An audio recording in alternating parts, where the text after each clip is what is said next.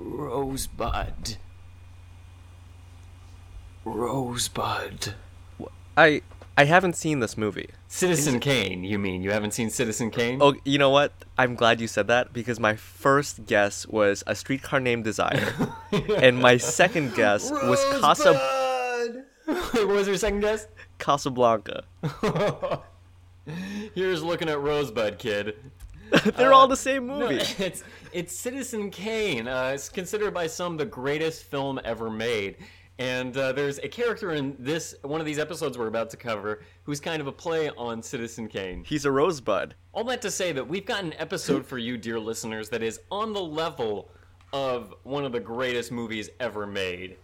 Wouldn't you agree, Evan? No. I wouldn't. It's very bad. Well, what we're going to do in this intro is we're going to tell you what we're recapping. I think I just did that. Aren't we good? Can we get into the episode now? You're just going to tell them that this is the Citizen Kane of Scooby Doo television? As in Citizen Kane, I said Rosebud. There's a bit of mystery there as to who we are, what our podcast is about. We can just start right at the beginning now. Dive right into us as lonely little boys growing up on the streets, dreaming of one day owning a newspaper empire. I haven't seen Citizen Kane. But who are we? Who are you and I? Well, for one thing, you're Evan. You're Luke. And the two of us together, as a unit, we're Scooby Dudes. We're the Scooby Dudes. We're two best friends here to talk about our favorite meddling kids. And their dumb dog, too. And the particular Scooby series that we're going to cover this week is actually our first time covering. This is actually our first time covering the new Scooby-Doo mysteries? The new Scooby-Doo mysteries. And after the cut, we'll explain a little bit more about what that is. But we're doing two halves of this episode. Yes, it's kind of a double episode, 20 minutes long, but it has two 11-minute completely separate segments. So I will tell you about the first part of this episode. It's called Scooby's Peep-Hole Pandemonium. Wait, I'm sorry. Say that again, Evan. I don't know if I heard you right. Scooby's Peep-Hole Pandemonium. One more time, Evan. Can you say it clearly into the mic? Like, really get up on that mic. Scooby's Peep-Hole Pandemonium. That's going to be good for our secret Patreon, our black market Patreon, our Silk Road Patreon. Our Patreon for the dark web. That's exactly what I was looking for, our dark web Patreon. It caters to a very specific clientele. So give us a premise of that, the first part of this episode, the new Scooby-Doo Mysteries Season 1, Episode 2A. The gang is hired to interview the reclusive Norma Deathman, who lives with her monstrous servants. So we're going to cover that first, and then right after that, we're going to cover the second part of this same episode, and I'll give you a brief recap of it right now. The name of the second half is The Hand of Horror. While lost and trying to order a pizza, the gang meets two twin inventors working on a secret project that could change mankind. All this and more to come on the Scooby Dudes. Thank you for joining us. Let's get right into it, Evan. Let's get right into it, Luke. Rosebud. Good callback. Theme song. Two dudes Talking about Scooby-Doo. Two dudes Just like you. Unless you're a lady, this show is for ladies too. If you're LGBTQ, we are your Scooby-Dudes. Welcome back. Like I promised in the intro, I just want to give a little bit more background on this show that we're doing. Yeah, I mean, we haven't covered this yet. This is the one series that we have yet to cover on the Scooby Dudes. I don't think it is. Oh, really? I think we still haven't done Laugh Olympics. Oh, gosh. And I don't... This is one of the only series we've yet to cover on the Scooby Dudes. It's complicated because technically we have recapped before the new Scooby and Scrappy Doo show, which is a show that has a format of 2 10 to 11 minute episodes. And in some ways, this is a continuation of that series. In all the ways. You mean literally except in for the title. Way? It's literally a continuation. They just decided to repackage it as the new Scooby-Doo Mysteries. What, they're making up an alternate history for this? They said fake news to it being the same series, and they just rebranded? Do you remember earlier on in this podcast's history when we got way more political. You know, I feel like we've never stopped doing that. Like, every 5 episodes, we'll just start patting ourselves on the back hard for being somewhat progressive. As if we were choking on something. Yeah. And I say somewhat progressive. We are quite aggressive, but on the podcast, we are somewhat progressive. Like, I almost want to say we're more conservative. Like, we take really common sense stances, and act really brave for it. I don't think we ever stop doing that. I do really like when we call ourselves brave. I like when we're fierce. Luke and I are brave. We're doing the new Scooby Doo mysteries. Mm-hmm. One thing that's notable is that they actually I was gonna say recorded or filmed, but they animated a brand new introduction for this show. Yeah. It's a pretty great intro. As soon as we started watching it, I realized that this is a hidden piece of nostalgia for me. I definitely watched this more than a few times when I was a kid. How about you? Did this theme song ring any bells for you? I personally can't say that I have. But I mean, how in depth do you want to go into this intro? Because I have one comment that I need to make. I don't know if you have more. My one comment initially is just that this theme song reminded me a lot of the Ghostbusters theme song, and just that the style of music and the snappiness of it, and it really kind of got me excited for the episode to come. Those are my big thoughts on the theme song. What was the note that you had to get out? So as far as visuals, there's a lot of requisite, like, oh, there are monsters, and Scooby and Shaggy are running away, and there's Daphne and also Scrappy, who are the other two characters. And I read on the Scooby Doo Wikia that the new Scooby Doo, and I'm quoting this, the new Scooby Doo Mysteries theme song is performed in the style of Michael Jackson. Well, the monsters do the Thriller move. They do the Thriller dance, and then I listened to it, and I was like, no, this doesn't sound like Michael Jackson. And then I thought about it more and listened to it more, and I can now say with confidence, this sounds like Michael Jackson if Michael Jackson were bad. Not like bad as he would say it, but like not good. Really? Are you blasting the theme song? You did not dig it. Here's the thing. Here's what I find hilarious. Whoever runs the Scooby Doo Wikia, when they likened this theme song to Michael Jackson, they were actually being very accurate, because the tail end of the theme song and that parts throughout, it's literally Thriller. Like, if you took the words Thriller, Thriller Night, and replaced them with Scooby Doo, that's the song, but the instrumentals are worse. Oh, I have to take a different stance than you on this, and maybe I liked how bad the instrumentals were. Like, that might have been a nostalgia factor for me, but it really rung true. It was a solid, pure, clear, clean note for me of real funky jazz, real funky doo-wop. So you really liked it. I really dug this intro. I would encourage listeners, before Evan and I recap the episode for you, go look this episode up, watch the intro, and then stop, turn it off, and then go back to listening to the podcast episode, because you don't need to watch these episodes. Can we reveal that now, that these are not two that need to be watched in the Scooby canon? They're not great. They actually kind of suck. I said this before we even started recording. These episodes suck, and I'm hoping that we can have some fun relaying with them to you, listeners. I think that might be the harshest you've ever been to an episode of Scooby-Doo that I can remember. This might be a new low that do you think this is the lowest that we've hit yet for Scooby-Doo, in your opinion? It might be the most candid I've ever been about how low things are. You're not putting on any airs with this one. No, like, I definitely objectively think that both of these episodes, these two halves, are pretty bad. Wow. This isn't the worst date that you've ever been on, but you're not pretending it's good. You're texting during it now. I mean, listen to the premise of both of these episodes. One of them is like they're actually. Do you want to just dive in? Like, do you want to just start? Let's just dive into part A, Scooby's Peep-Hole Pandemonium, aka the reason that we chose these episodes is that title on its own.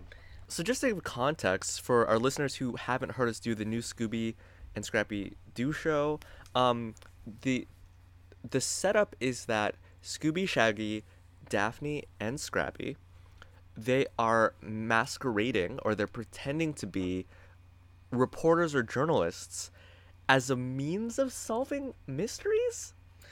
That was never clear. Like, we talked about this so much previously when we initially covered this series, that they seem to be using that as a guise to get in and solve mysteries, which is odd because people don't want to let in a reporter to stuff that's going wrong with their business, but they might let in someone who's looking to solve the problem that's wrong with their business. So you would call a detective and not a journalist, basically.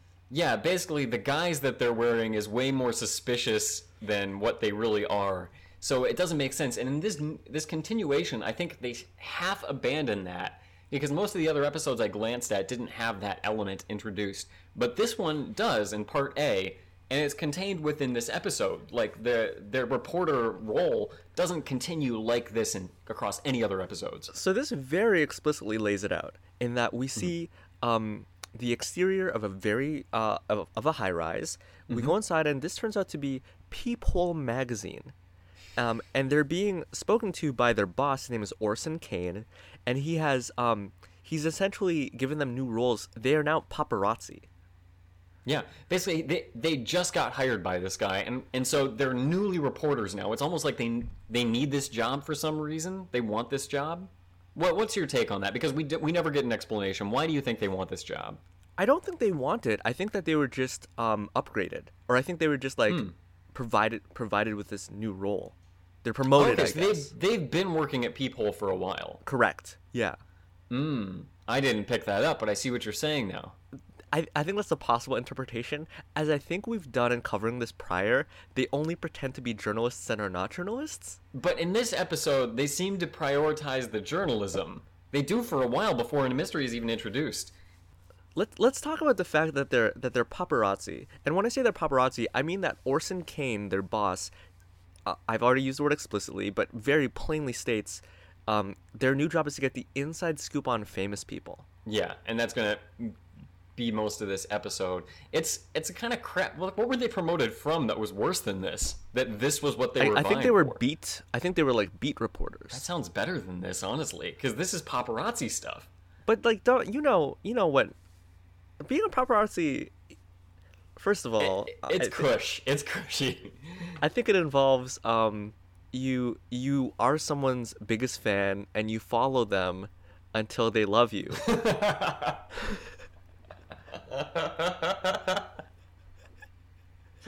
Well, you know what? That does sound like I was gonna disagree with that on principle, but that idea is just ingrained deep into my psyche, like almost that exact phrase. It just rings some sort of truth bell in my head that I kind of like find myself nodding along to it almost as if to a rhythm. I think you're right. And as a counterpoint to that, I really wish that I had seen Jake Gyllenhaal's Nightcrawler, because then I could actually make insightful commentary about paparazzi, the horrors of the paparazzi. Such a good movie. It's incredible. The way he bamfs around is also even better than X2, I have to say. Okay, so basically, sorry, really quick, I have to say, Orson Kane, a kind of neat play on Citizen Kane, as written and directed and starred in by Orson Welles. So that's my intro justified. Rosebud. Rosebud. So their first assignment is that they are going to go check out this former actress. Her name is Norma Deathman. Yes, Norma Deathman. He shows them a Polaroid, and it's of this conventionally attractive woman, and next to her is a werewolf. Yeah, I would define her as a kind of Morticia Addams type. Super accurate, actually. Next to a little werewolf that we would have to assume is a person in a costume. At this stage, I don't think we assume it's a supernatural creature. I mean, I think it's Scooby who comments on the fact that it's a werewolf, and it's kind of hand waved, or not really addressed at all. It's foo-fooed. So Norma retired from her last film. She's a horror movie actress, or a scream queen, as I think the common nomenclature is. Her last film was in 1933, and here's where things really change. Orson Kane tells them her mansion is heavily guarded by her staff of monsters. He reveals that, he just says it flat out right. Scooby and Shaggy are spooked by that, but Daphne and Scrappy obviously are not, and they just want to go along with it. The thing that got me is that Orson Kane, as they're leaving, says, "Have fun. This birthday party will be a really monstrous bash." And it's like, that innuendo doesn't work. You already laid out that there are monsters there, so they kind of try and play it for a big reveal once they get there. But the question is, how bizarre. It's bizarre, and my question is this a supernatural world? Is this a 13 Ghosts type world that we're in here, where there are real monsters? Or is that something that's unexpected, and there's a little island of magic here? Because I think the disconnect is that you're juxtaposing the fact that they've decided to be reporters, which is real world, which is concrete. Yeah, it gives them a concrete reason to be investigating and to be looking for truth that wasn't called for before. So it's like they're trying to make it more gritty and real with that. And then you, like I said, you juxtapose that with, oh, there's this actress and she has a mansion and her staff are all monsters. Yeah, she's got a Frankenstein for a butler, Franklin Stein. She's got a werewolf sidekick, which is neither beast nor man, neither equal nor pet. Like a really deplorable position. And she's got Maid Mummy, who I kept expecting them to say Maid Marilyn for some reason. No, that makes sense. Orson Kane's plan basically is, if you want to get past the staff, you have to be a member of the staff. So, Norma is throwing this big birthday party. That's going to be your means in. And so they show up at the front door as caterers. They're and I quote, the creepy caterers, which Norma takes a shining to. Norma, I will mention, has a veil. Yeah, we can't see Norma's face at all. We only see that she is apparently still Norma. And the cast of characters, as you mentioned, there is Franklin Stein. There's Maid Mummy, who has been newly hired. Frankenstein went out on a limb and hired her himself. So Frankenstein is Frankenstein's monster in a little bit of a butler outfit. Yeah. Maid Mummy is a mummy with an apron and a blonde wig. And I would say a woman's physique, a traditionally female physique. Yes, curves in the expected places. In the requisite places. I would say perfunctory curves. And then there's the werewolf, who when I watched this, I didn't hear the name. I looked it up on the wiki. Woof woof? Woof woof. I hope the wiki isn't just head faking us there. Like, you know how cartographers will put like a fake city somewhere just so the map is like theirs, so that it's kind of their trademark thing? Like, that's what the wiki is doing for its own content, because woof woof, I don't remember that said at any point. Do you remember Christmas? Woof woof.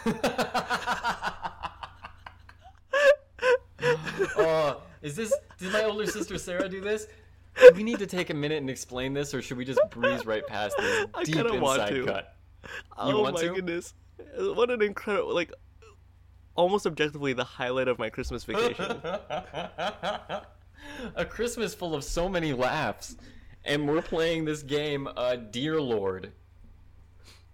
Is it D-E-E-R? Yeah. Like the animal. Yeah, like the antlered animal. But basically my older sister just kept ending sentences by saying woof woof. Like, I believe the card said, like, make animal sounds. And every time she said it, I would call her out. But then she got rid of that card and she just kept doing it. Oh my goodness. I think because she started getting a couple laughs for it, and then those just snowballed. I was I got an incredible ab workout. Just the way she kind of I don't think I can include this in the podcast, because this is just you and me. Like, this is purely this is just for us. Okay. Woof woof. Woof woof.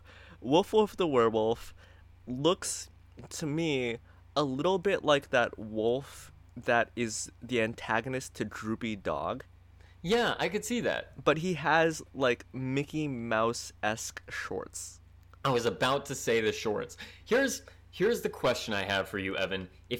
How would it change things if he had a shirt but no shorts, rather than the reverse, which he has, which is shorts and no shirt? So if he was Winnie the Poohing. If he was Winnie the Poohing, it was exactly what I was going to say. If he was Winnie the Poohing it, I think or Donald Ducking it, make him look less like an animal.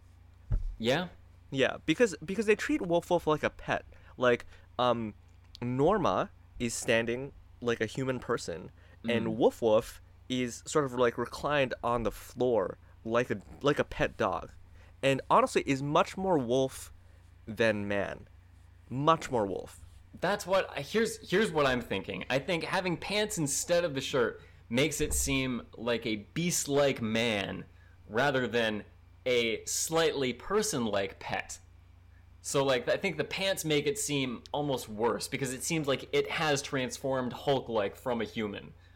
I guess the pants. You know what? Here's the thing is, pants for men, I guess, or like male creatures, cover up nakedness.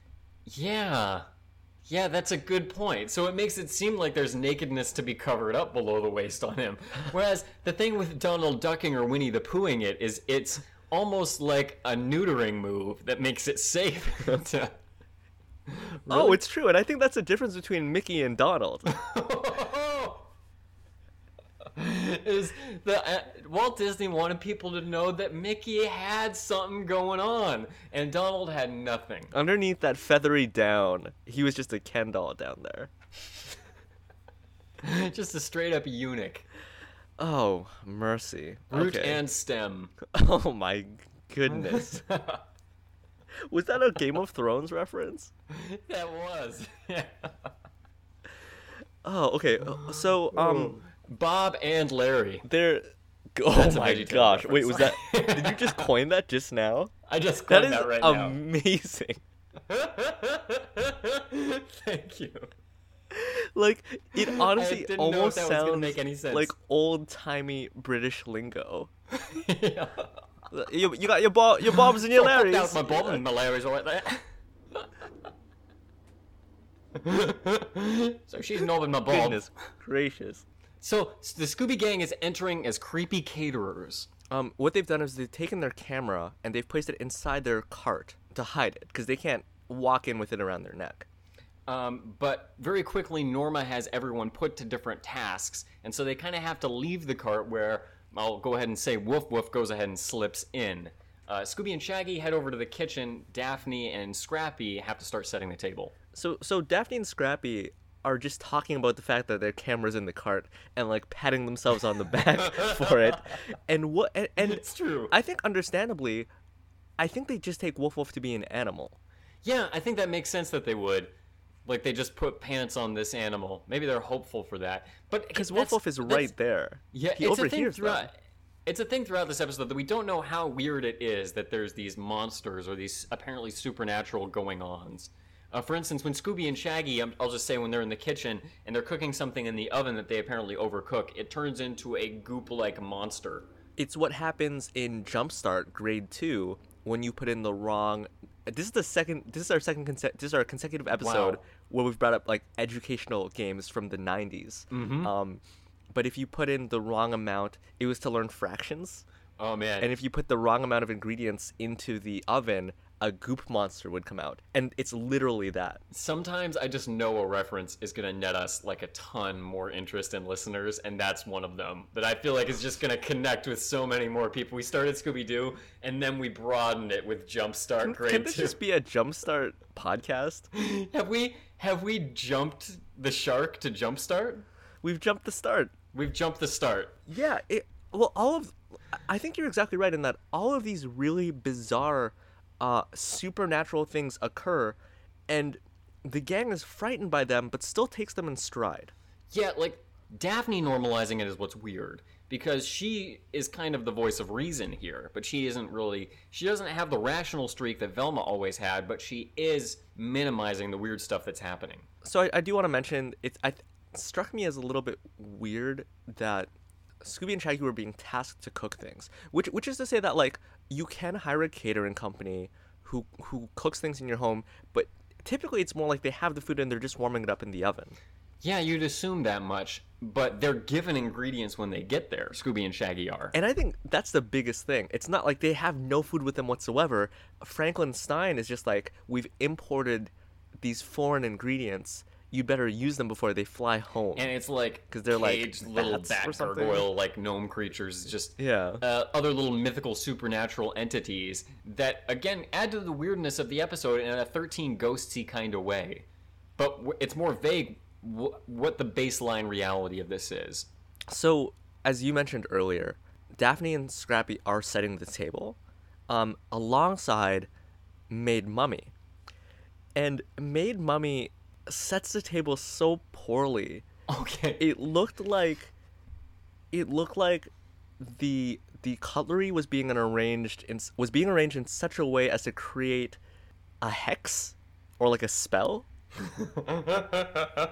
Almost like I was gonna say, like reading the bones, cast bones, or the like. Like or there's sticks. no logical method to her madness. There's none, but I want to say it's a mummy, so what do I expect? Like, it's got shriveled, disintegrated eyeballs, and like it's wrapped, it can't even see, and it's lumbering around. But Daphne and Scrappy are like, hey, that mummy is doing a crappy job setting the table. What's up with And this? Daphne's sort of like fixing her mess, fixing she's the mummy's fixing mess. after it. But the fact that they're like, oh yeah, there is a long undead pharaoh here, that's normal. But the fact that it's doing a bad job with the cutlery, that's the weird thing here. And it's not played as a joke. Like, that's weird to me. But I kind of have to bring that myself to the table. Yeah, honestly, I feel like, and look, these episodes are also not very funny for our listeners. Okay. I think it's worth noting that they could have rationalized it with a joke. Scrappy could have been like, well, if I had bandages covering my eyes, blah, blah, blah. Yeah, it's so easy to do that, but it's seeding in a long game that I did like. What happens after that is that Wolf Wolf finds the camera in the catering cart, if I can jump ahead, and a chase scene ensues. It basically turns out that the disguise, the ruse that they've put on is exposed. So both Daphne and Scrappy, as well as Scooby and Shaggy, all have to make a run for it. Norma, I think, is used to people coming after her for a picture, even now, apparently, because as soon as the flash on the camera goes off, she's wary of them. So we have a caterer chase scene. We can tick that off of our trope list as the gang runs into the Chamber of Horrors. There's a door. It says Chamber of Horrors above it. To the left, there's an arrow that says basement, which is to communicate to us as viewers that A, it's the Chamber of Horrors, and B, it is on the floor below. It turns out that the Chamber of Horrors is filled with mementos from Norma's old movies. And so she's like, ooh, we can sort of use these mementos on these intruders. Yeah, pretty sinister. Norma hasn't seemed evil up to this point, I wouldn't say. They go down, and the gang is literally hiding in plain sight. But it's almost like they've set themselves up like, oh man, there's all these torture devices in here. Let's step into these torture devices as if preparing ourselves for Norma to come down and use them on us. But in their minds, they're hiding. If this were a wax museum, this would make sense. That would be such an they're easy, literally right there. an easy prop route to go. Even just to have like some some costume racks along the walls. And there are a couple of suits of armor that Scooby and Shaggy jump into, but like I think Scrappy's in the stocks. I think Daphne's in the stocks. Daphne's in the stocks. I almost said like Scrappy was in a guillotine, but I think that's wishful thinking. That's just me bringing my own hope to the table. Doesn't he have a little? Can you check this? Doesn't he have like a little executioner mask on his puppy head? Does. I don't have to check that. He does. You're right. Which is it's kind of adorable because his head is so large. Yeah, that's good use of Scrappy. But here's what ultimately the gang has found out because the mummy maid dusts the suits of armor that Scooby and Shaggy are in, and Scooby sneezes. Shaggy tries to save Scooby with the finger under the nose thing, and I gotta ask, does that help people, Evan? Has that ever worked for anyone, anywhere? I think as a kid, I tried doing that to stop myself from sneezing. And that was on the level of putting Johnson's No Tears shampoo in your eyes in terms of the lie that idea is. And that happens not only in this episode, but in the second half of this episode. There's a moment where somebody tries to stop a sneeze with the finger under the nose. They run from the Chamber of Horrors. They manage to get out of there, and they run into the game room. And again, Norma is thrilled to be cornering them in the game room. And here we have a scene that is, again, extremely reminiscent of 13 Ghosts, isn't it? I would say so. For our listeners who don't know, I'm not going to do the whole, oh, what is that? I'm just going to tell you directly. The Scooby dupe is when typically Scooby and Shaggy, they create a scenario in which the social pressures are so great that the monster, the ghost, the ghoul, they're forced to comply. Yep, and in this case, the whole gang joins in, and the dupe that they recreate from 13 Ghosts is a game show dupe, where within this room they've set up a whole elaborate game show with lights and cameras and everything, and they're putting it on, and the contestants are the people chasing them. So it's a Plan of Family Feud. It's Family Ghoul, which I will say, is a bad rhyme. That's also reminiscent of 13 Ghosts. And again, just like 13 Ghosts, one of the villains says, "This is a real show and it's my favorite show." I never miss it. And you're like, whoa, this is a real... And are these the real hosts of it? Do Scooby and Shaggy really do this? Such is the strength of the dupe that the persons who the dupe is being enacted upon blurt that out as if to say, "Oh, this is exponentially more exciting for me as someone who is an existing fan." Yeah, and I like that he validates it immediately, almost like verifies it. So no, yeah, this is real. What is a little disappointing to me, it's Family Feud, and what's a little bit disappointing to me is that Shaggy is pretending to be the old-timey, the original Family Feud host, and not Steve Harvey. Steve Harvey wasn't on Family Feud at this point, I don't think, was he? Steve Harvey is like much more recent. Way more recent, I thought, yeah. I mean, that would be great. Okay, you know what? They do Family Feud today. How do they do Steve Harvey? Do they still keep Shaggy doing it? Yeah, I think Shaggy has to wear like a double-breasted suit. Do you think he does a mustache? He has a mustache, and I think what he does is he asks questions that have obvious sexual answers, and then when the ghosts give those answers, he looks agog at the camera. Agog, wide-eyed. He just almost drops the mic, just like arm hangs limp at his side as he walks away as if shell-shocked from the answer. He's having like Vietnam flashbacks. That's what Steve Harvey looks like. He looks like the cupcake dog after every answer. I did not link to that last time we brought that up. Oh. So Shaggy's the host. There are two families. There's a Snoopy reporter family, which I think paints them in a bad light. I thought they said Scooby reporter family. Oh, you know what? That might have been like a Freudian slip of my fingers. I think that might have been. Or, it might have sounded like Snoopy. I didn't hear it very clearly first. But even if it was, it's not as mean as what Shaggy calls the opposing team. He calls them the disgusting Deathman family. So mean. Why be mean? You want them to buy into this scenario. Just be nice. It costs nothing. I think it's like hypnotism. You play into being hypnotized as long as it's good for you, and as soon as it becomes bad, you snap out of it. That's how hypnotism works. Why would they buy into an unappealing fantasy? I like that it's really like Family Feud, in that Shaggy's like, "All right, name the perfect breakfast," and goes over to the disgusting Deathman family side, and Norma says, "cream of spider soup." Wrong answer. And then you have up on the board. It's not there. Nobody gets that. Question goes over to the Scooby family. Scoob answers, "Pepperoni pizza and enchiladas with ice cream." And it's all up on the board. And let me tell you, Scoob, that's not how Family Feud works.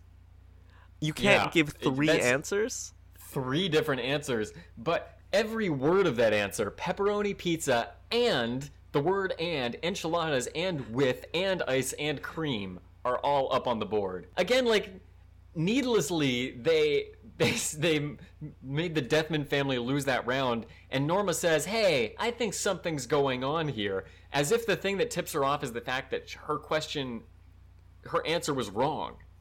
All you had to do was give her the fake win that meant nothing, and you could have kept it going.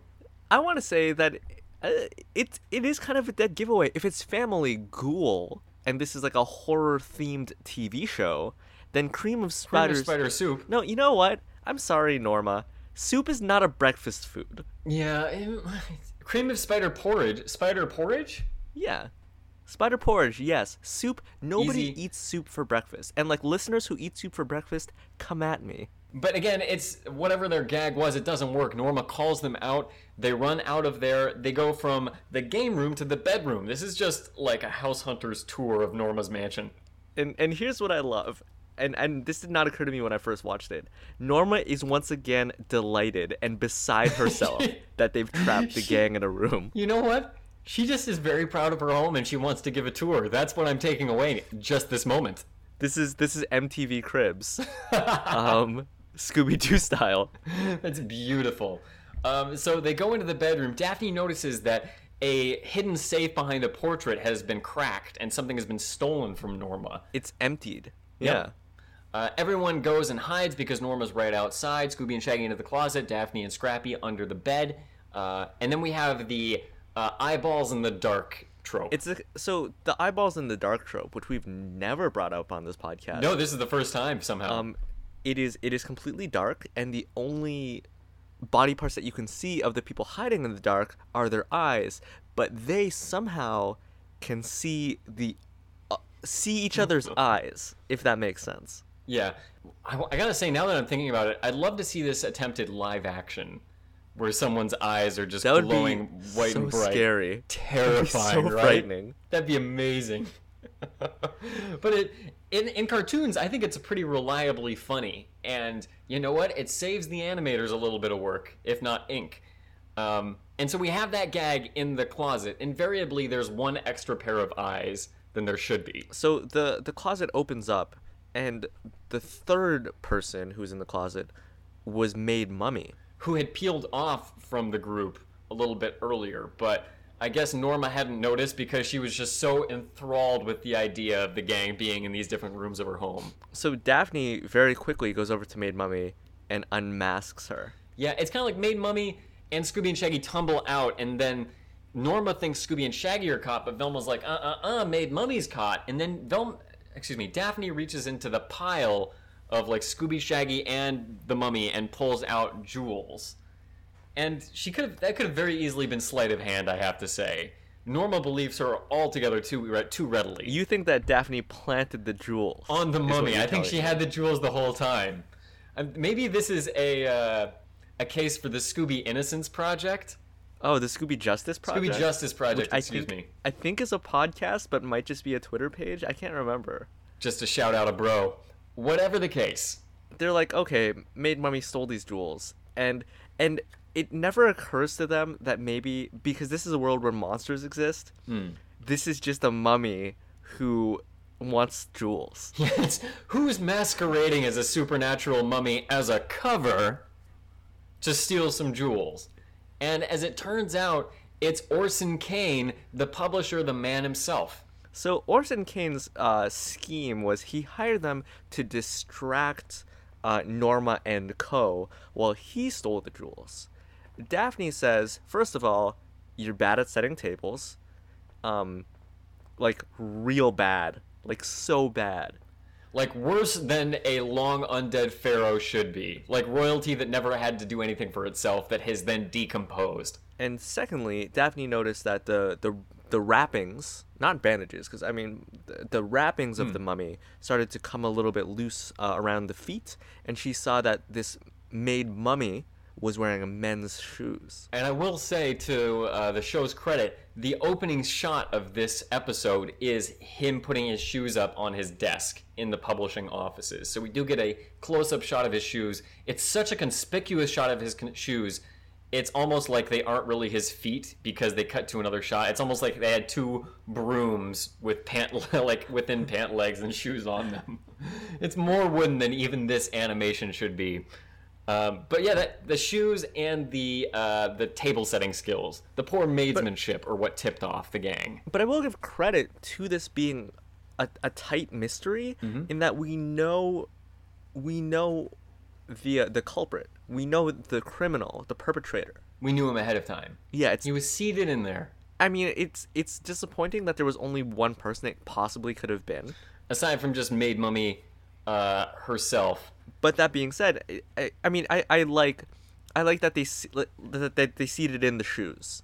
I agree with you, and I think with an 11-minute episode, you can only ask so much, and I think that's about the limit of it. I think the most wondrous part, the most surprising part of the episode came for me at the very end of it. Right after Norma asks if the gang wants to stay for dinner. Okay, no, actually, hang on real quick. Norma asks if she can do anything for the gang as a reward. Scrappy says, yeah, can we see your face? Because we haven't seen it the whole episode. Just once, can we please see your face? I feel like, I mean, I 100% expected this. To the point that when Shaggy asks, what's the perfect breakfast? I thought Norma was going to say, just lots of blood. You assumed she was going to be a vampire from the start. An ageless vampire, which as she pulls back the veil, she turns out to be. So they're first of all, well, first of all, she reveals her face, and they're like, "Wow, you're so young. You haven't aged a day." And then she, what's the opposite of retract? Just tract? She tracts her teeth. Yeah, She tracts her extends? fangs. I don't know. Yeah, like she bares her fangs, I guess. And Sidestep she feet. says, "Oh, I'm a vampire, and vampires never age." Also, it's her 300th birthday. Oh, she says she's a vampire. She wants to have everyone for dinner. Of course, the gang all flee immediately. And do you remember the line that ends the episode? I do. I did not write it down. Oh, buddy.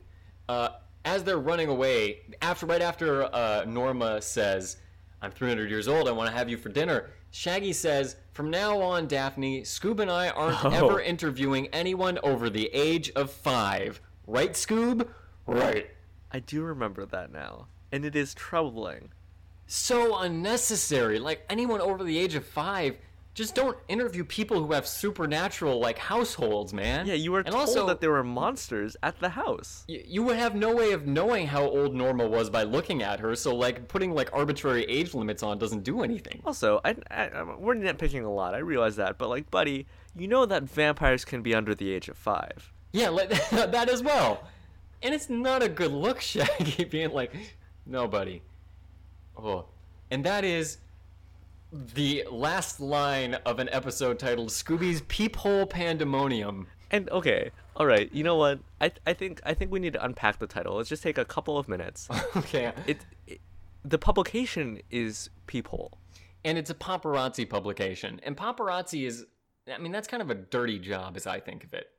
By which I mean, like, you're looking for gritty, unpleasant, people's unpleasant side, like, raunchy content magazine, right? Yeah, no, I agree with you. So that's a little bit adult for this kind of episode on its own. And then calling it Peep-Hole makes it sound even dirtier. Makes it sound illicit, sordid. Yeah, like Peeping Tom would already be at the limit of what should be allowed to get past anyone, I think. Peep-Hole, already beyond that. And like that being said, I feel like they don't play up those elements enough. I actually think it would be very cool. And I guess a more modern take on this episode, if they were actively paparazzi and they're trying to take photos of Norma without her knowing, and they sort of catch that, like, maybe her reflection doesn't show up in a mirror. You know what? I'm glad. They're like, oh, yeah, that would have been a great mystery. Instead, that's just a gag at the very end. And that also could have been a way that they find out that Maid Mummy isn't really a mummy, you know, because they're taking all of these snapshots, and that's how they take a snapshot of like the shoe or something, like they drop the camera. They could have so easily done that. I think just had like Scrappy or Daphne try to take some pictures, but they never actually snap the camera except to get away from Woof Woof at one point. So what could have been the most interesting part of the episode just doesn't happen, just doesn't materialize. And what would have justified the creepy paparazzi setup? That's just me trying to justify the title. And I think it would be a lot more effective. I don't think the title is a good one, but I think that take would have been really interesting and fun. I think that has a worse title but was a better episode than the second half, Part B, Hand of Horror, which is a simple, fair title you can use that's accurate, but was one of the worst halves of an episode I've ever seen. So we're going to run through this a lot more quickly because the first half was more interesting. We wanted to talk about it more. The second is pretty bad, like worse. I want to start by saying, when I hear the episode title, The Hand of Horror, there are two fun directions. One of them is a Cousin It-like monster. Don't you mean Thing? Sorry, yeah, Cousin It is like Harry. The Thing. Yeah. From the Addams Family, who's just a disembodied hand. The other is that movie that came about in like the aughts. It's called like Idle Hands. Oh, that's right. And I also think that would have been a fun take. I think that's a good take. The reference I had that I also thought of Thing from Addams Family. My Hero Academia has a character who is just like very. If I say that and you've gotten to that part of the anime, this episode is very relevant and you'll understand why. But it's a terrible reference and I hate that I've made it. I might cut this part. No, I'm just going to say it again so you don't cut it. Luke watches My Hero Academia and he makes a reference to it. Okay, look, man. It's called Boku no Hero Academia. if you're gonna make me come out and say it. And it's not cartoon, it's art. Okay, I'm just gonna dive into this episode if that's cool. So they're driving to Louis' Pizza Palace. They want pizza. There's a detour street closed sign that Shaggy ignores. He's the one driving. They're all talking about what toppings they want on their pizza. So Scooby says, pepperoni, and Shaggy's like, sausage. And Scrappy's like, hi, Uncle Scoob, onions and meatballs. And they keep saying like onions and meatballs, sausage, pepperoni, and Daphne. There's like a moment where they're all saying toppings, and Daphne, the camera hones in on her, closes up on her face, and she just, and you sort of see like her life pass before her eyes, like all the events that transpired to bring her to this place. I think she's just imagining where Fred and Velma are in that moment. Just like, should I have turned Fred down? Where are he and Velma right now? Her existence is miserable in this series, I have to say. I don't believe that was intended to be comedic effect, but it's hilarious.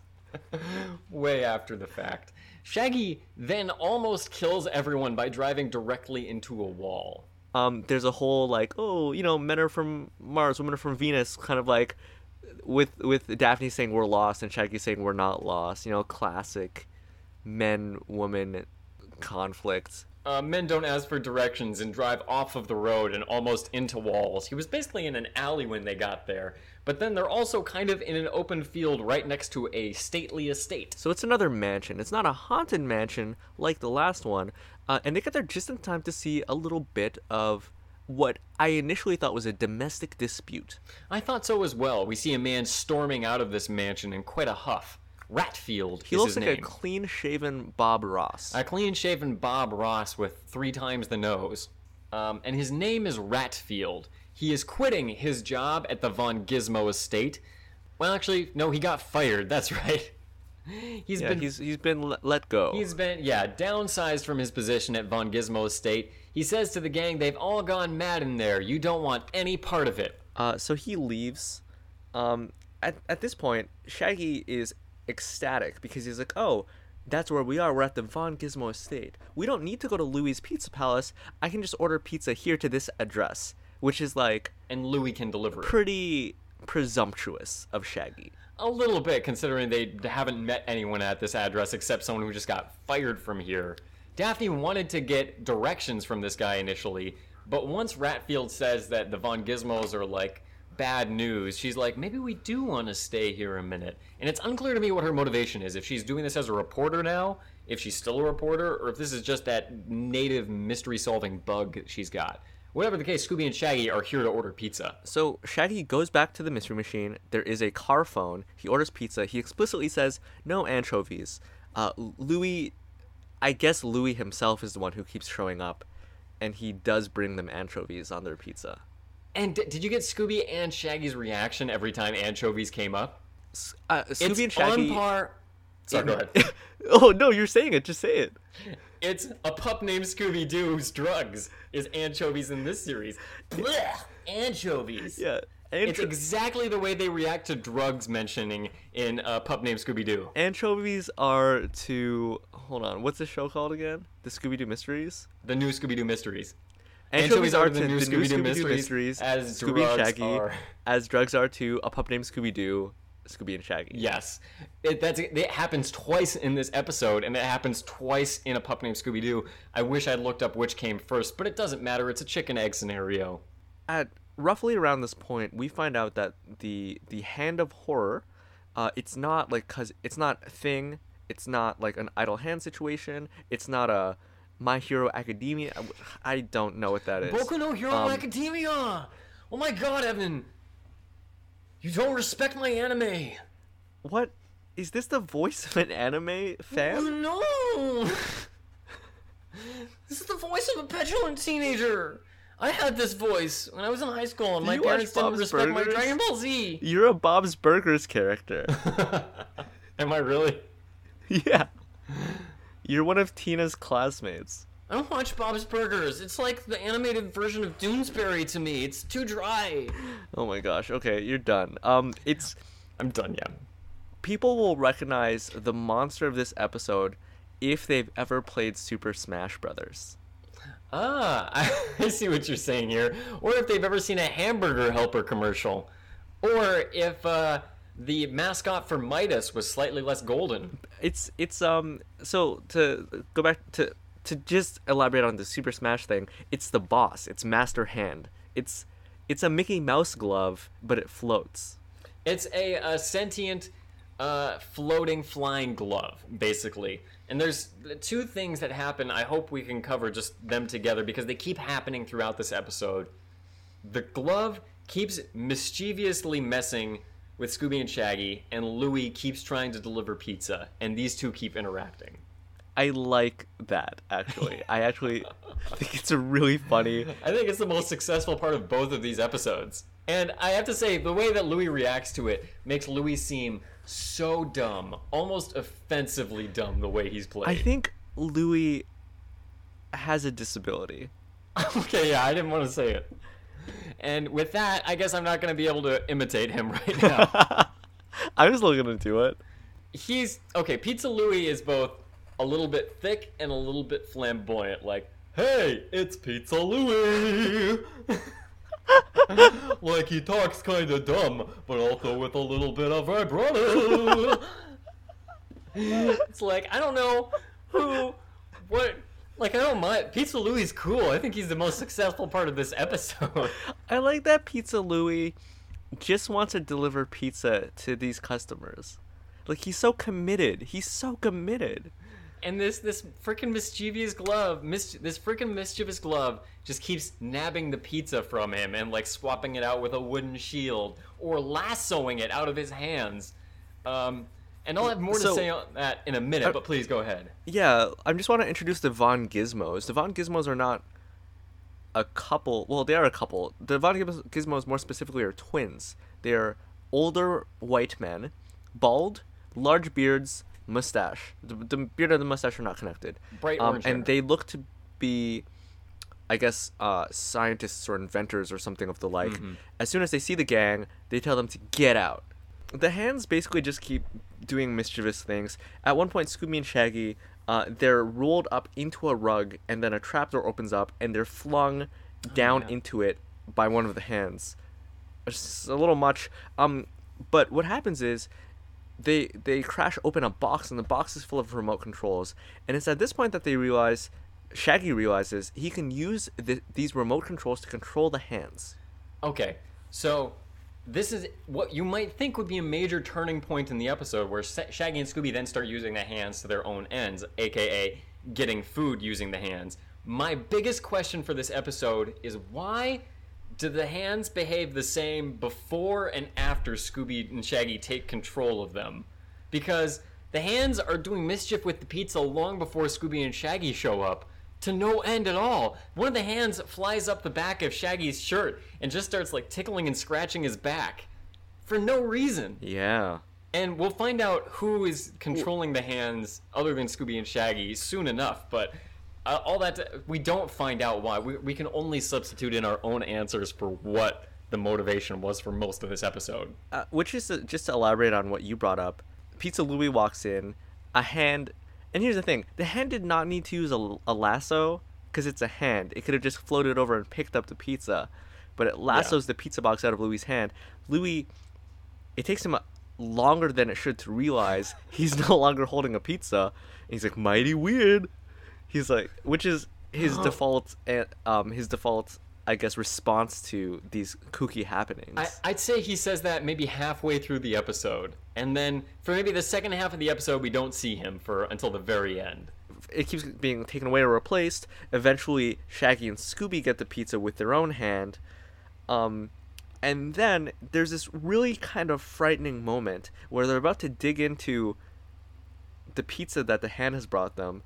I do want to pause really quickly because something gross happens. They have taken the pizza. They've sat down. They're going to enjoy it. Shaggy says, let's do this in style. He gets the hand to bring out a candelabra. He gets the hand to put kerchiefs around his neck and Scooby's neck, or napkins. He then gets the hand to serve them pizza, and the hand grabs the pizza slices by the point and puts it on their plates. That's the worst part of this episode. That's the part that makes the least sense. I can't identify what world we're living in right now. That's not a logical way to do that. You need to reach to the center of the pizza. Yeah, like how would you get that up from the center? Well, and wouldn't it break apart? Because that's not nearly as strong as the crust is as a holding piece. They're about to dig into these manhandled slices, no pun intended, and they hear, I guess like they hear terrifying noises coming from behind the wall. Yeah, behind one of those fake wall, obvious hidden doors. And what I like is that Shaggy tries to see what's going on, so he controls the hand to knock on the wall. Like, he can't do that himself. Well, he controls the hand to knock on the wall, but then he decides to charge through himself. But Scooby then uses the hand to punch through the wall, and then Shaggy tumbles through. And I don't think we see anything that happens on the other side of it, do we? Well, on the other side of it is one of the Von Gizmo twins. So at this point, Daphne and Scrappy go down to a lab. They see the two Von Gizmos, and it's kind of fascinating because the two Von Gizmos are having a pretty serious discussion, exchange of ideas. One of them apparently wants to use the hands for evil, which is really raises the stakes a little bit. One of these twins is apparently evil, the other is good. We only have a minute for that dynamic to sink in. And it's the kind of thing where the good Von Gizmo is kind of like, I thought we were both on the same page. We both wanted to use these hands for benevolent purposes. The other Von Gizmo says, no, let's do this to our own nefarious ends. Our own ends. At this point, Scooby, Shaggy, and the other Von Gizmo knock down a wall. And so there are three Von Gizmos, Scooby, Shaggy, Daphne, and Scrappy. And the new Von Gizmo that just busted in uses a hand to try and attack one of the other Gizmos. The evil one uses a hand to attack back. The thing that was notable to me is that when these two hands tussle, it's like the writers just imagined two hands meeting together, and so they shook hands. The two hands shaking was the struggle and the wrestle, and then they just kind of fall down limp to the ground. There's so many... Honestly, I feel like it's such a dearth of imagination and creativity on the part of the writers. When these two hands could have engaged in a thumb war, had like a slap battle, they could have had like a rock paper scissors. Yeah, they could have a slap battle and punching, poking each other's eyes out, like Three Stooges style. I kind of wanted it to be the sort of thing where the index and the ring finger become the legs, and then the thumb and the index and the middle become the legs, the thumb and the ring become the hands. And then like Tom and Jerry. Yeah, they're duking it out with these little hand men. Truly a missed opportunity. And in the glove fight scene that ensues, none of these things are really met. In fact, really it just escalates to a swarm of hands. There's just, I don't know, stuff happens. At one point, evil Von Gizmo traps everyone behind the table. Originally it was him. Okay. Yeah, what's up? So, I wrote here that I might tell a story, which I don't often do, but so all the hands pick up this table and then throw it and pin all the gang members, and it's the evil Gizmo that's doing it. And maybe it's because of the No Hero Academia, it made me think of these dreams I used to have, where, some people have dreams where you have superpowers. I would have dreams where I had a conspicuous absence of superpowers. Everyone around me had superpowers and I didn't. Wait, are you serious?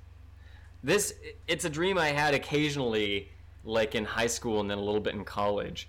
And I once had a dream where, it was almost like a video game, my team is fighting this other team way across the way on this, big open area, and my team's, shooting fireballs and they're shooting ice and everybody has powers, and I'm trying to use my powers, but I don't know what they are, and so it's almost just, straining and flexing muscles that I don't know what they are. And then I see, this chair fly beside me and hit the other team. And I'm like, oh, I can control wood and, furniture and stuff. And I, see this table, with a great effort go flying. And then I realize that I'm just picking up this furniture and throwing it. And it's the most bummer moment I've ever dreamt in my life. Okay. I remember you telling me the story in high school. Yeah, I remember telling you it before. And this made me think of it so much, these chairs grabbing this furniture and pinning the gang. And Oh, I know man. it's not super relevant, but that just came back to me in a flood, and I wanted to share I that. remember I had a dream where I had a Green Lantern ring, Oh, yeah? and I was like, sick, a Green Lantern ring. And then you need to say the oath to use it, and I couldn't remember the oath. And I was like super frustrating. And then when I could remember the oath, I gave myself wings, and they wouldn't I still couldn't fly. They didn't work. It was a Because huge bummer. proportionately, they would have to be way too big. Yeah. Yeah. The way that the evil Von Gizmo is beaten is pretty nefarious. Scrappy walks up to him and takes the remote. Initially, it's just Shaggy and evil Von Gizmo going back and forth, controlling hands. Eventually, Shaggy's one of the people behind the table, at which point Scrappy, who's, I guess, too small to be pinned, he's the one who takes the controller and apprehends evil Von Gizmo. Evil Von Gizmo is unmasked, and as in the previous episode, it's the only person it could have been. It's Ratfield, their fired assistant. Hooray for Scrappy, everyone cheers. Pizza Louie then shows up, finally, with pizza, and they do something very kind, which is they get all of the hands to clap for Pizza Louie, for his perseverance. Pizza Louie is treated as the Scooby-Doo of this episode, in that he gets the final line, the camera kind of lingers on him at the very end, and he's treated as the heart and Which the he kind of comedic is, relief. for this episode, for this half of the episode specifically. For this episode, he is. And he shows up, again, he hasn't shown up since the middle of the episode. It's been like 5 full minutes since his last line. But when he shows up, he immediately says, I repeat, mighty Can you weird. please do the Pizza Louie voice to finish this out? I repeat, mighty weird. And again, he shows up to have a follow-up sentence way long after. If it's hard to remember that he said mighty weird before to you listeners, it was about as long in the episode. And that is both halves. That is it. That is Scooby's Peep-Hole Pandemonium. That is the Hand of Horror. My question to you is, do we want to come up with Scooby Dupes for the Hand of Horror? Yeah, let's do Scooby Dupes and cap the episode with that. Do you know what kind of Scooby Doop you would do for this episode? Yeah. Of course I do. And I feel like, honestly, we do this a lot with Scooby Dupes, where we make it sort of like we place the monster in a romantic situation. So these are like we said, Mickey Mouse gloves, or like white butler gloves. So they're a white butler glove, and then they see like a fancy lady glove. You know, the ones that go up to like the mid Ooh, bicep. like an Audrey Hepburn glove. Exactly. But then there's like a leather biker glove. Sweeps Like a her fingerless away. glove with like knuckle studs. And which devastates this poor Hand of Horror. That's my Scooby Doob. I love that. I think that's great. And what they my do one is question is: are the gloves Scooby and Shaggy dressed up as gloves?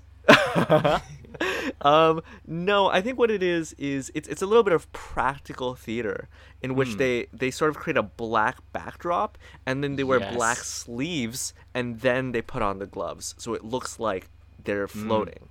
I love it. So at the end of A Streetcar Named Desire, because again, I've not seen Citizen Kane, I've not seen Casablanca, I've not seen A Streetcar Named Desire, and at the end of A Streetcar Named Desire, does one of the characters, correct me if I'm wrong, does he not scream to the heavens that he requires a beer? Does that not happen? Not that I recall. Man, now you're forcing me to say I've not seen Streetcar Named Desire either. I just know a lot of little things about it. Do you want to fact check me?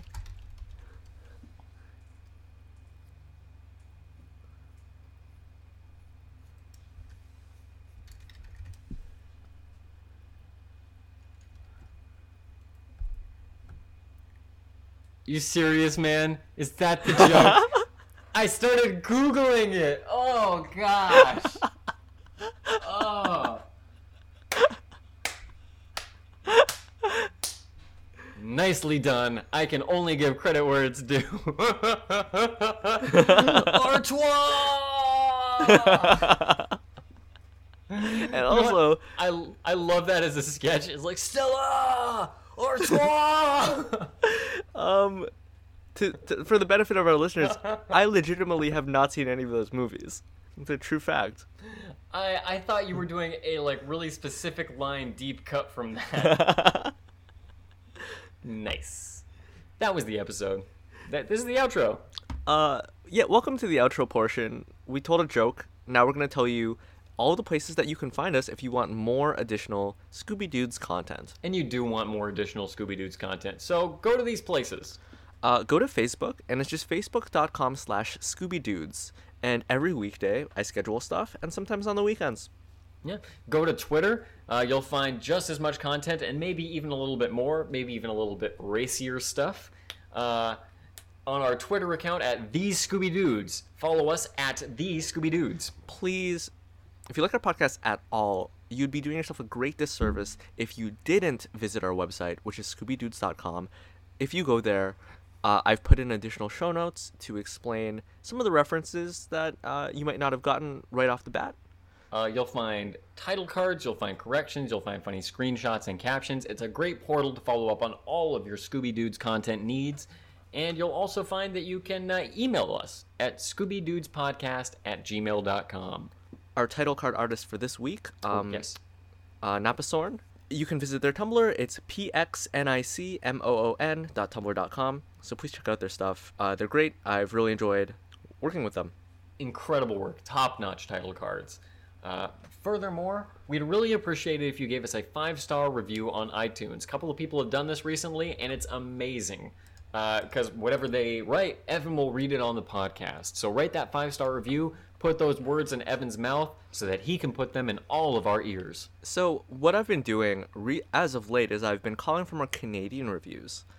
Because as I've mentioned, we have enough American reviews to have like an average. So our average rating for the US is 5 stars because all of our reviews are 5 stars. For Canada, we still don't quite have enough. And I think we've said before, we'd really appreciate any Canadian listeners reviewing us 5 stars. We'll also accept American listeners visiting Canada, whose internet is routed through Canada, or who are willing to get a one-way trip to Canada. And as I have said, please don't do that.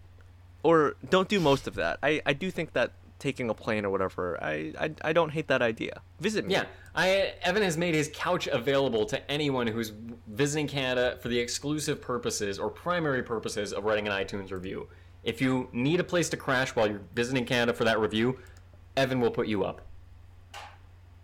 I do want to say, sorry, I needed to bring it up. We do have a review. Oh, sorry. It's so long. Oh my gosh. Oh man. How long is it? Isn't there a limit? Apparently not.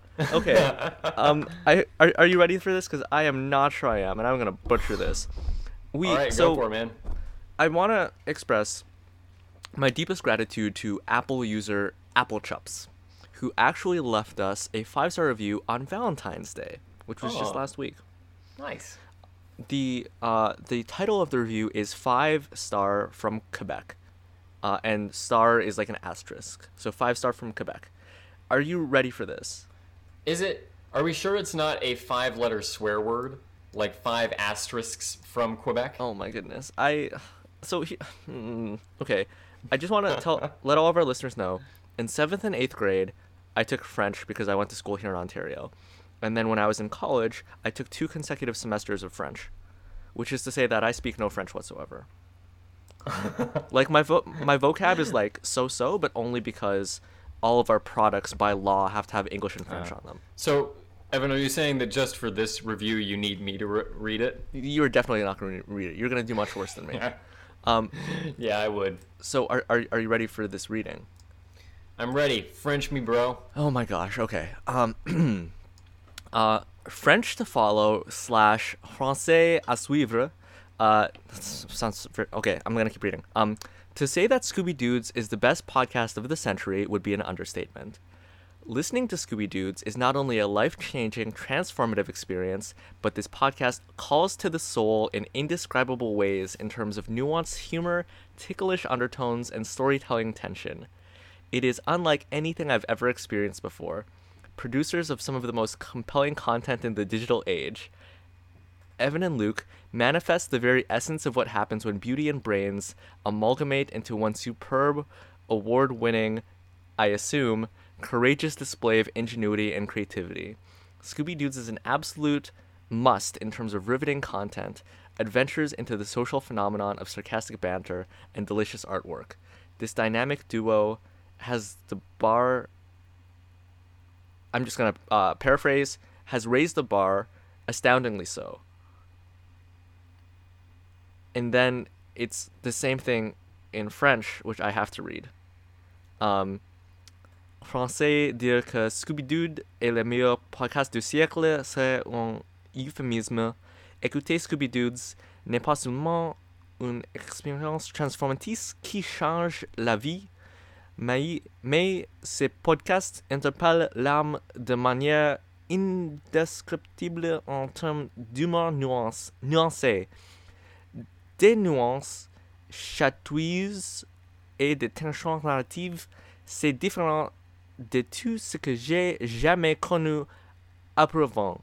Les producteurs de certains des contenus les plus fascinants de l'ère numérique, Evan et Luke, manifestent l'essence même de ce qui se passe lorsque la beauté et le cerveau se fondent est un superbe et primé, je suppose, courageux déploiement de ingéniosité et de créativité. Scooby-Doo est un mot absolu en termes de contenu fascinant, d'aventure dans le phénomène social, de plaisanteries sarcastiques et de délicieuses illustrations. Ce duo dynamique a fait monter la barre étonnamment. There you go.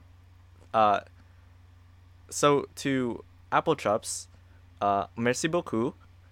Oh my goodness. Hey listeners, Luke joining you here. Normally that sound would mean that the episode is over in earnest, but the episode is not quite over just yet. No, I'm just diving in here to give you a bit of an explanation. I had some audio issues on my side of things this last episode. You might have noticed some of the quality issues just on my piece of the audio, but Evan's audio was fine all the way through. And where my audio cut out pretty much immediately right after Evan finished that review, his continued for a few more minutes to the end of the episode. We talked about redoing the whole episode. That's too much work. We talked about redoing just the outro, but I really like what we did up to this point, and I liked Evan's audio that follows. So we decided to keep that, and what you're about to listen to is my best take on what I probably said in between the things that Evan actually said. So it's a bit of an experiment. This is a longer explanation than I'm sure you, our clever listeners, needed. Evan's not here to roast me for how long I'm taking, so I'll just say I hope you enjoyed this episode. Thank you for sticking with us to the very end, and here is the very, very end. So I think right after Evan did the review, I kind of went into the reviewer a little bit for taking so long and for doing the exact same review twice the second time in Are you French. slamming them for leaving that review? And after Evan asked, I believe I clarified that yes, I was slamming this person for leaving that review. I should probably stop doing that. Probably don't need to keep roasting people who donate to us and review us and do nice things to us. For some reason, now that Evan's not here, I'm actually aware of that. I don't like that whoever left this set the precedent that I will read reviews in other languages. Yeah, Evan, I think, again, you should have had me read that review in French so as to discourage people from doing this in the future. You have to leave it in. I think I must have suggested that I was going to cut the French version. But then I think I'm about to suggest that we play the French version over the English version. What do you think, Evan? Is that what I said? I'm right this moment actually trying to figure out if I can throw it into Google Translate. Oh, I think Evan does try and put it into Google Translate. Let's see if that works. And I'm actually wondering if they threw it into Google Translate, because I legitimately, my French is not good. It's not very good, Evan, but you gave it a good try. It's taken you a while to get into Google Translate. I must have been saying some interesting stuff here to cover for you. Listeners, it was probably very good. It actually looks like it's a pretty. It's actually and actually the way it's formatted when I look it up on in browser, it. Well, we'll spit it out, Evan. Come on. What is it? I don't know. I don't know if they just use Google Translate or not, because I'm not a fluent enough speaker to determine. But from the looks of it, it says the same thing, just the first in English and the second time in French. We spent a long time on Google Translate, didn't we here, buddy? Oh boy. What do you think, listeners? How did Google Translate play for you? Write us at scoobydudespodcast@gmail.com. I guess we didn't mention that. Oh, by the way, we also didn't mention that we love our patrons, our dear patrons who donate every month to us. Hold on, I'm going to drop that donor scream right here. Yeah. There it is. We are the essence, and I'm quoting this, the essence of what happens when beauty and brains amalgamate into one superb, award-winning, in brackets, I assume, courageous display of ingenuity and creativity. Okay, now I remember for that part, I took issue with the, where I had a question on the fact that they said a perfect amalgamation of beauty and brains. Evan, which of us is the beauty and which of us is the brains? Do you think you're the... Ooh, we like that one. Or here's a question: is it are we both bringing beauty and brains to the table? Amalgamation: 90-90 on one side, 10-10 on the other. I think embarrassingly, I offered that the best amalgamation is 90 and 90 from Evan and 10 and 10 for me. Goodness gracious, dude! I have no idea who could have left this review. It's so hyperbolic. I agree with this even now that review is so extremely so extreme in its praise. I don't know who left that either. Weird. Normally we solicit hard to get these reviews, so we kind of know when someone's left it. Yeah, and again, I will read whatever you send us. If it's in Chinese or something, and I have to break out Google Translate, I'm just going to read the English translation. That we should have done that the first time. Also, how do we get back onto Google Translate, buddy? Jeez, Google Translate. We have a lot of Google Translate shooters out there. This is like Jumpstart, the kind of huge community there is out there for yeah, really, dude, there is a huge community out there for Google Translate. It's so much slower, though. How will you get that to sync up? Well, I think you get that community to sync up. It's much slower because okay, let me finish my thought. How was that? Would you have preferred to have read that? Evan, I need you to calm down a minute while I try and answer some of these questions. Frankly, you're a little bit out of sync with me right now. Oh my goodness. Yeah, my goodness, man. Jeez Louise. And now I feel the need to talk for a good bit because I'm seeing that there's a big gap on yours. You're not going to say anything for a minute, Evan. What was I saying here originally? Maybe that I love you, Evan. You're one of my best friends, if not my best friend. Yeah, and wow. We legitimately... Okay, here's the thing. We could do it without all of you fine people, but it would be more difficult. It would... You know, for a moment there, listeners, I convinced myself that Evan was going to tell me that he loved me. Talking to a recording of Evan. Okay, see, don't say that, because I think here's the thing: you've roasted a lot of our patrons. Oh, no, I guess I was roasting our patrons. Sorry, Evan, I shouldn't do that. At some points, you've burned bridges that are in the middle of construction. So please don't tell our patrons that if they stop donating, we'll stop the podcast, because I think it might be a tempting proposition for some. I forgot that I did that. I forgot that I teased that if our patrons would stop donating, I would stop the podcast. Patrons will never stop the podcast. You can't stop donating to make us stop the podcast. And now there's a huge gap of silence where I must have said just a whole load of stuff. And then Evan has one brief response. I think I'm just going to fill in a couple of things here myself, then let Evan have the final word on the podcast. Again, listeners, thank you so much for joining us. This was a thrilling episode to do. I'm so proud to get to release it as all of our episodes. Evan, I love you dearly. I love you immensely. You're, again, among my best friends, if not my best friend. And you know what? I'm going to go on a limb here and say, Evan loves me too. He loves me just every bit as much as I love him. Evan, feel free to correct me if I'm wrong. Yep. Everything he said is true. Thank you, buddy.